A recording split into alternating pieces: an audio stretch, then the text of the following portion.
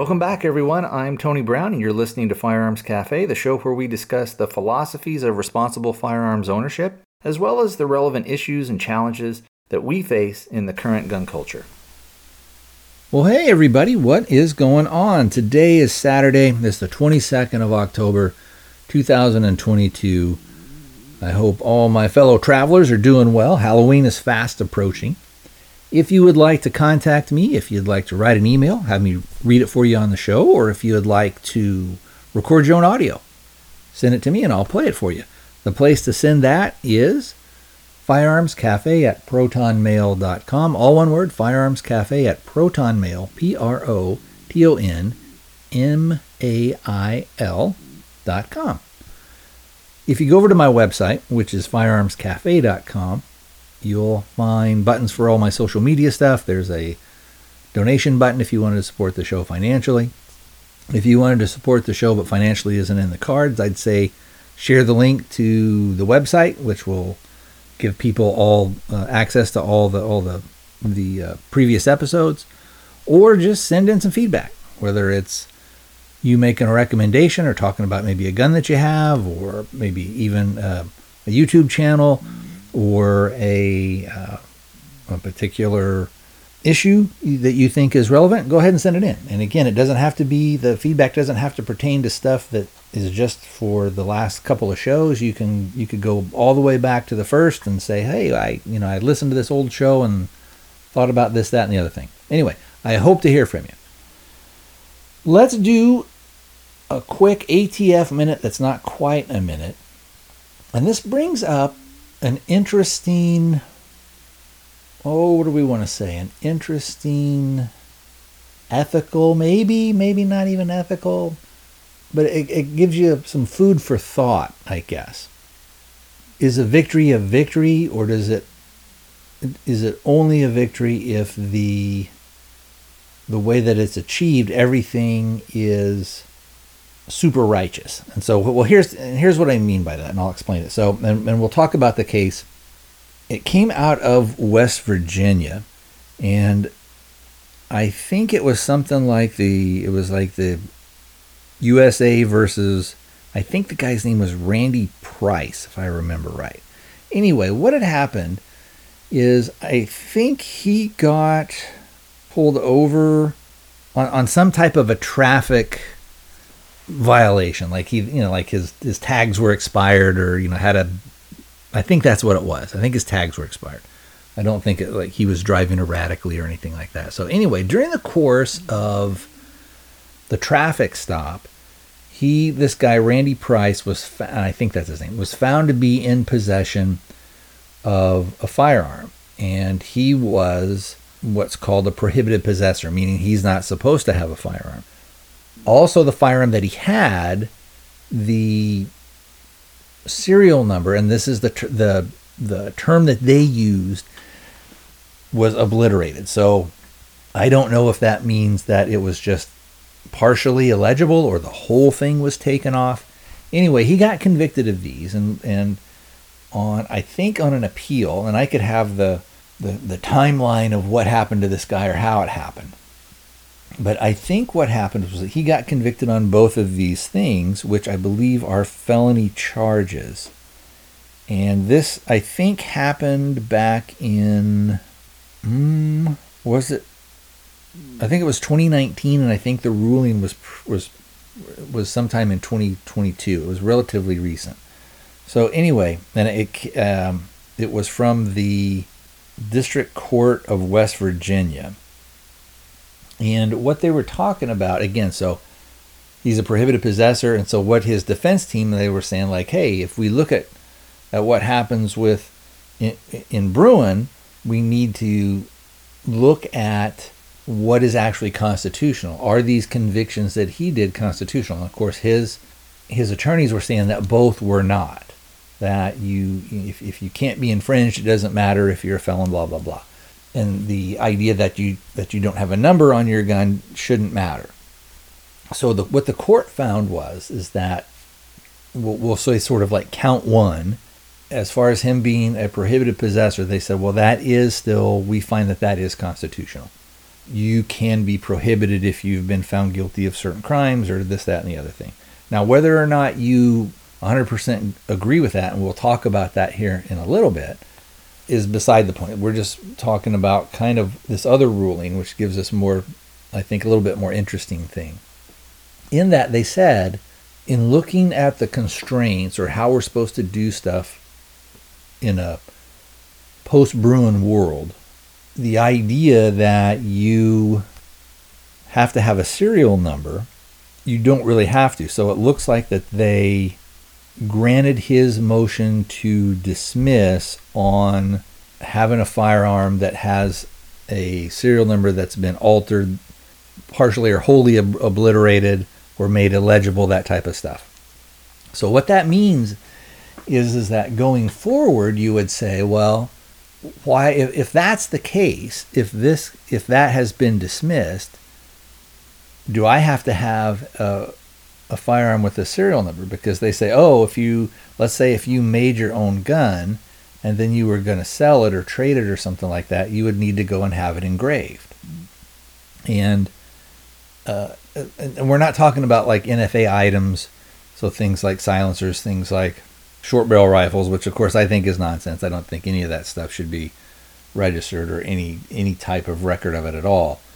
If that's the case, in essence, what they're saying is, well, it's not necessary for you to have really any type of serial number or even any type of, and I could maybe be reading into this a little bit, but it would seem to indicate that you wouldn't have to have any type of uniquely identifying marks on the firearm. So that if you had a Glock, 17, a Gen 4 or something like that, and you went, you know what, I'm going to take my Dremel, or I'm going to take this other stuff and I'm going to obliterate or remove these identifying numbers. I don't know. I'd love to hear from you guys. What do you think? Now, I'm sure that they would probably go after you, but because there's been precedent set with this, and I don't know. I don't know if maybe if the government or the state, let's say, is going to try and appeal that. I don't know if they will, because there's probably bigger things at play instead of just this one guy's, getting a dismissal on one count of some stuff that he was charged with. So it will be interesting to see kind of what comes of this. And if that's the case, I suppose, what would it mean for manufacturing? Because I suppose what they could do is they could say, look, we'll put serial numbers on our guns. So like, let's say like Glock or Smith & Wesson or HK or whatever is going to say, we'll put serial numbers on our gun, or Ruger, but it's a thing where you can remove it if you want to. And it's a thing where as the manufacturer, they may say, well, but if you remove it, we're not really going to have a way to prove what batch it came from, or we're not going to. And so if there was ever any type of warranty problem or stuff like that. So I don't know really how you would do that, because a lot of times people would then say, well, whatever. They say, well, if there's no serial number, but there's like a special, it had an A on the barrel for barrels that were made in such and such a batch. I guess there would probably be stuff where it wouldn't necessarily be a uniquely identifying number or series of letters or whatever. So you could have barrels that were made in, or a gun that was manufactured, let's say in 2022, you would have a manufacturing mark but they would all be from that batch, right? It would just say like 22 and then maybe the month that it was made or something like that, so that they would know, okay, it came off of here. So it would be almost like a date, but you could have thousands of guns that would be manufactured October of 2022. And so it wouldn't necessarily be a uniquely identifying thing, but it would still allow you as the consumer or the purchaser of the firearm the ability to take it back to the manufacturer and say, hey, this thing went wrong.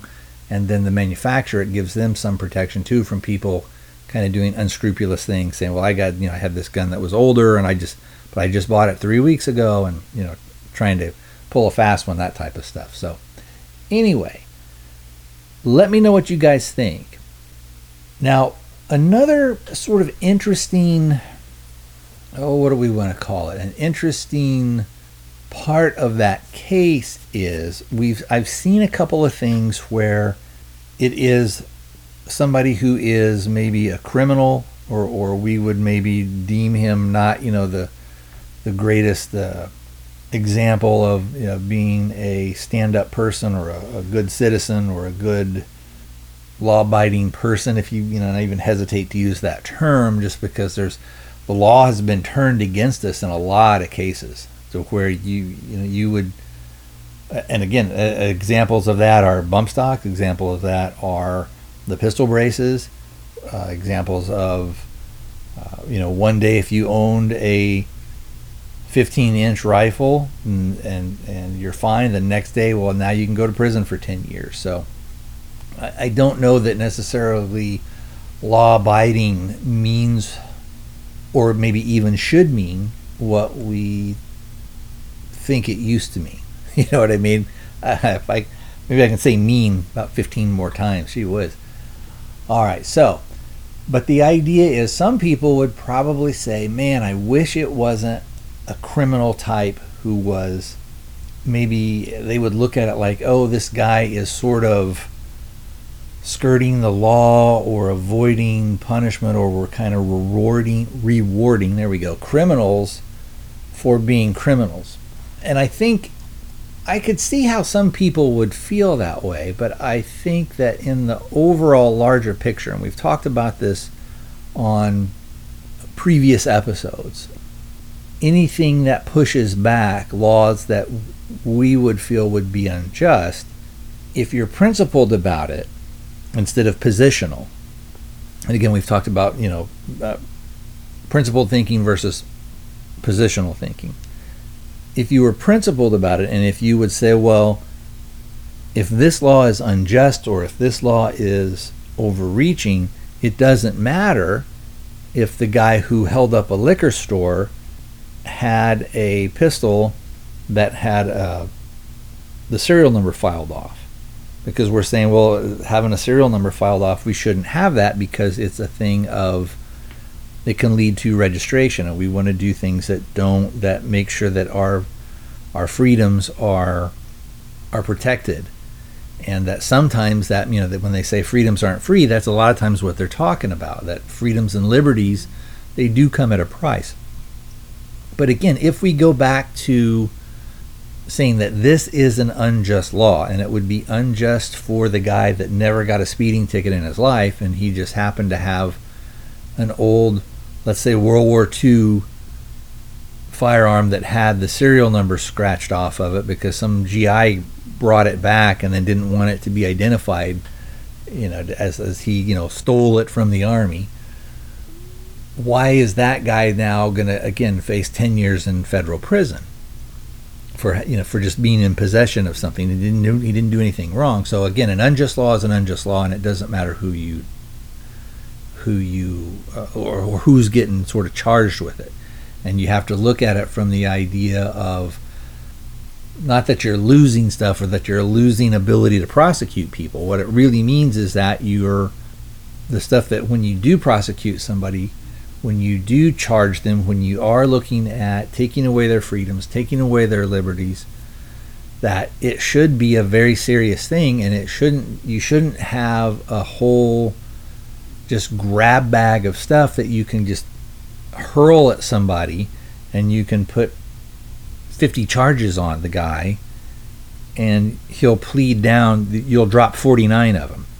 And I talked a while back that when I was a probation officer, when somebody would violate their probation, a lot of times you had there were a couple of different schools of thought.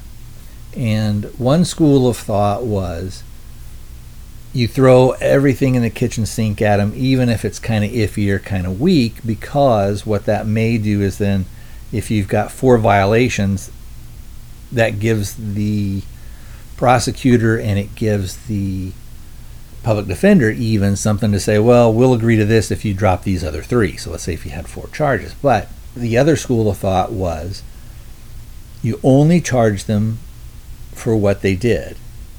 And I guess there was even a third school of thought, which was just kind of charged like, yeah, I know he did this and I know he did that. So I know we were out past curfew. I know that they blah, blah, blah, but we're just going to violate them on, not going to school or whatever, part of the terms that they had. We're only going to do it on this one thing.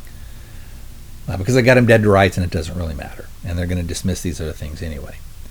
And so there was sort of that. So you had one extreme and then you had another extreme, and then you had sort of the middle road, which was kind of what I tried to do the majority of the time, which was I would do multiple counts, but only if that person had done those things. So, and the reason I did it, so let's say if he was out past curfew and got caught trying to, I don't know, let's say like shoplift something in like a Walmart that's open 24/7 or something like that.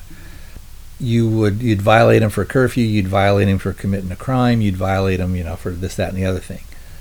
But only for the stuff that they did. And even if you knew going in that those were going to get kicked out, you would say, well, I'm doing this to basically show accountability, to show this person and their family, because I was doing juvenile, so to show the kid and the parents, look, if you violate A, B, and C, but not D, I'm not going to charge you with A, B, C, and D. I'm only going to charge you with A, B, and C.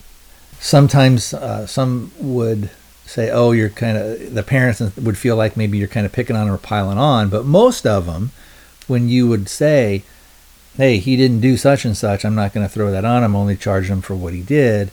Again, I'm probably going down a rabbit hole here, but a lot of them, they're sort of in the game. They know the rules of the game. They know how it's played. And if they see that you are consistently kind of fair with them, even though you're charging them with stuff, they don't necessarily like you, but they can at least respect you, and they sort of know that you're not trying to screw them over, if that makes sense. But anyway, kind of that long way around was, again, the thing of we're probably going to get some cases going forward where you're going to have people that aren't good people, that aren't necessarily nice people, that are going to get certain counts dismissed.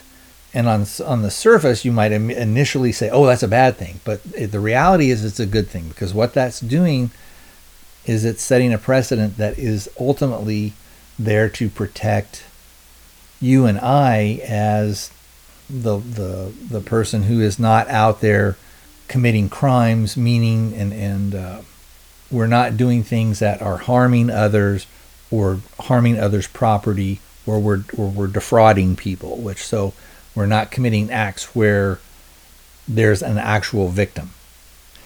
Anyway, let me know what you guys think on that. So I do think it's an interesting, maybe kind of philosophical thing about, well, are we then going to go in and let people out of jail, maybe who that's what they got convicted on because they pled to a lesser gun charge, and all the prosecutor cared about and the court cared about at the time was getting the guy convicted and maybe getting him locked up for a couple years.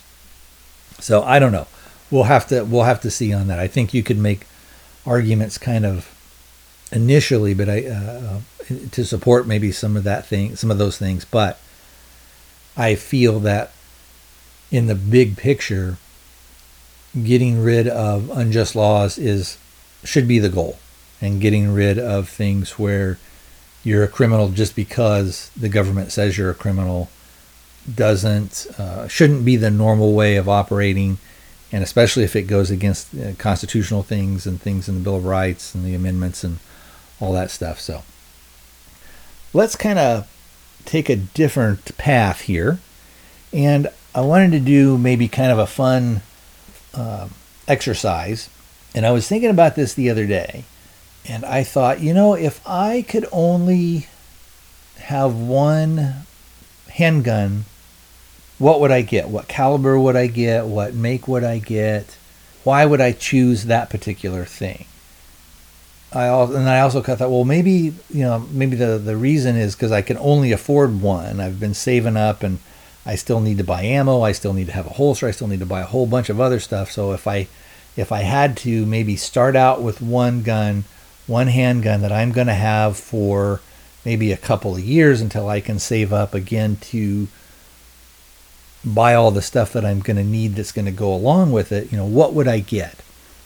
And the more I thought about it, I thought, well, maybe we can do something like this on the show, and I'll put a couple of restrictions maybe on it. So let's say that the gun that you're going to pick, you can change the components around a little bit. So you could put in a different trigger. You could put an aftermarket barrel in there, but it has to be the same length barrel. Or if you put an aftermarket trigger in there, maybe it's something that just smooths it out, but it doesn't really, you don't have like that 1 pound trigger or something, when you had like a 8 or 9 pound trigger before. But if you could make it a little bit better, but it still stays in the same thing. Should I tell you what I picked? Should I wait till next time? Maybe, what? I think I'll tell you what I picked. And again, if you're hearing this 6 months from now, from the record date, and you wanted to go ahead and jump in, future me is giving you the A-OK to do that. So don't ever worry about that. Like I said before, if we talk about stuff in the past and it was an old episode you listened to and you wanted to comment on that, always feel free to do that. So for me, and the other restriction would be too, is that again, you're going to have to keep it in that caliber. So let's say that if there are certain manufacturers out there that you can buy different slides, or you can put in different barrels, and that those different barrels are of a different caliber, right? So for me, the manufacturer I picked would be Glock. I would pick a Glock 20. And the reason that I would pick that is because I can stay in that 10 millimeter world, so to speak, but I have a huge amount of loads that I can choose. So kind of like, and this is a little bit, but kind of like with if you have a 357 Magnum revolver, you can shoot 38 specials through it. Now again, that would be going to a different caliber, so I would be redoing it. But what you could in essence do if you wanted to, you could, especially with reloading, you could drop that down to where it's a softer shooter. Of course, it would maybe defeat the purpose of having a Magnum, but again, for me, because you could reload, you're still staying 10 millimeter, you're still using the same cases, you're still using all the same brass and primers and everything like that. But you can have 10 millimeter loads that will shoot pretty soft. You can have them that will shoot super high. You can have them that are more extreme penetrators, especially if you wanted to use something maybe for bears or for cougars, or even if you were in country where you're maybe going to run across some boars, that can be pretty aggressive.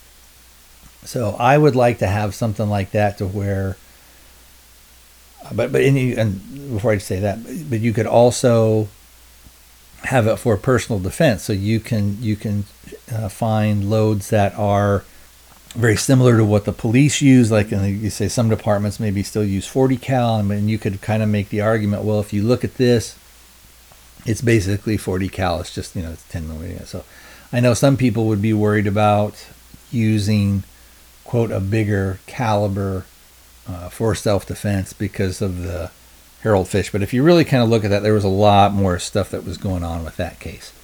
And that was a long time ago. So that's, I think, what I would pick. Also, because even with something like a Glock 20, there are so many aftermarket things, even for the 20, even though that the 20 isn't as popular as the 9mm stuff. There's still tons of holsters. Almost every holster manufacturer out there makes a holster for the 20. There's also a lot of support out there for it, a lot of aftermarket stuff. It's easy to get parts. It's easy to get additional magazines, things of that nature. So anyway, I think that is going to about do it for today. I'd love to hear from you guys. We did get a little bit of feedback, but I need to get in touch with the gentleman and see kind of what parts of certain thing or what he maybe would be willing to talk about, that type of stuff, on some things that are kind of going back and forth. I know it's a little kind of mysterious, but again, and that's another thing too. I want to, if you're sending stuff in, I know sometimes people have sent things in to me in the past and said, oh, like, hey, Tony, I wanted to talk to you about such and such and such and such, but I don't want any of this out on the air at all. And so also, and I want to honor those wishes. I also want to keep people's privacy as much as I can. So if you're ever concerned about maybe somebody kind of identifying you, maybe at a later date or something like that, or just let me know. And like I said, I 100% will honor your wishes and keep it as private as you would like. All right, that's it. So again, the place to send that stuff into is Firearms Cafe at protonmail.com. All one word, Firearms Cafe at protonmail, protonmail.com. Oh yeah, and I forgot one other thing. If you go over to my other podcast website, which is thearmedape.com, the little thing pops up. And it's the free version, and they don't seem to have any willingness to kind of get rid of the free version and take it away from me. When you pull it up on your computer or even on your phone, because I tested it, a little thing pops up and says send a voicemail. You can click on that and you can send me a voicemail. You are limited to 90 seconds. I would maybe try and time it for around 80 seconds so that you give yourself a little bit of leeway. But that's a super easy way to do that as well. I would move it over to the Firearms Cafe thing, but the free version only gives you the ability to put it like on one website, that type of thing, or one platform, or however they want to say it. All right, my friends and my fellow travelers, this is it for reals this time. I will talk to you guys next time.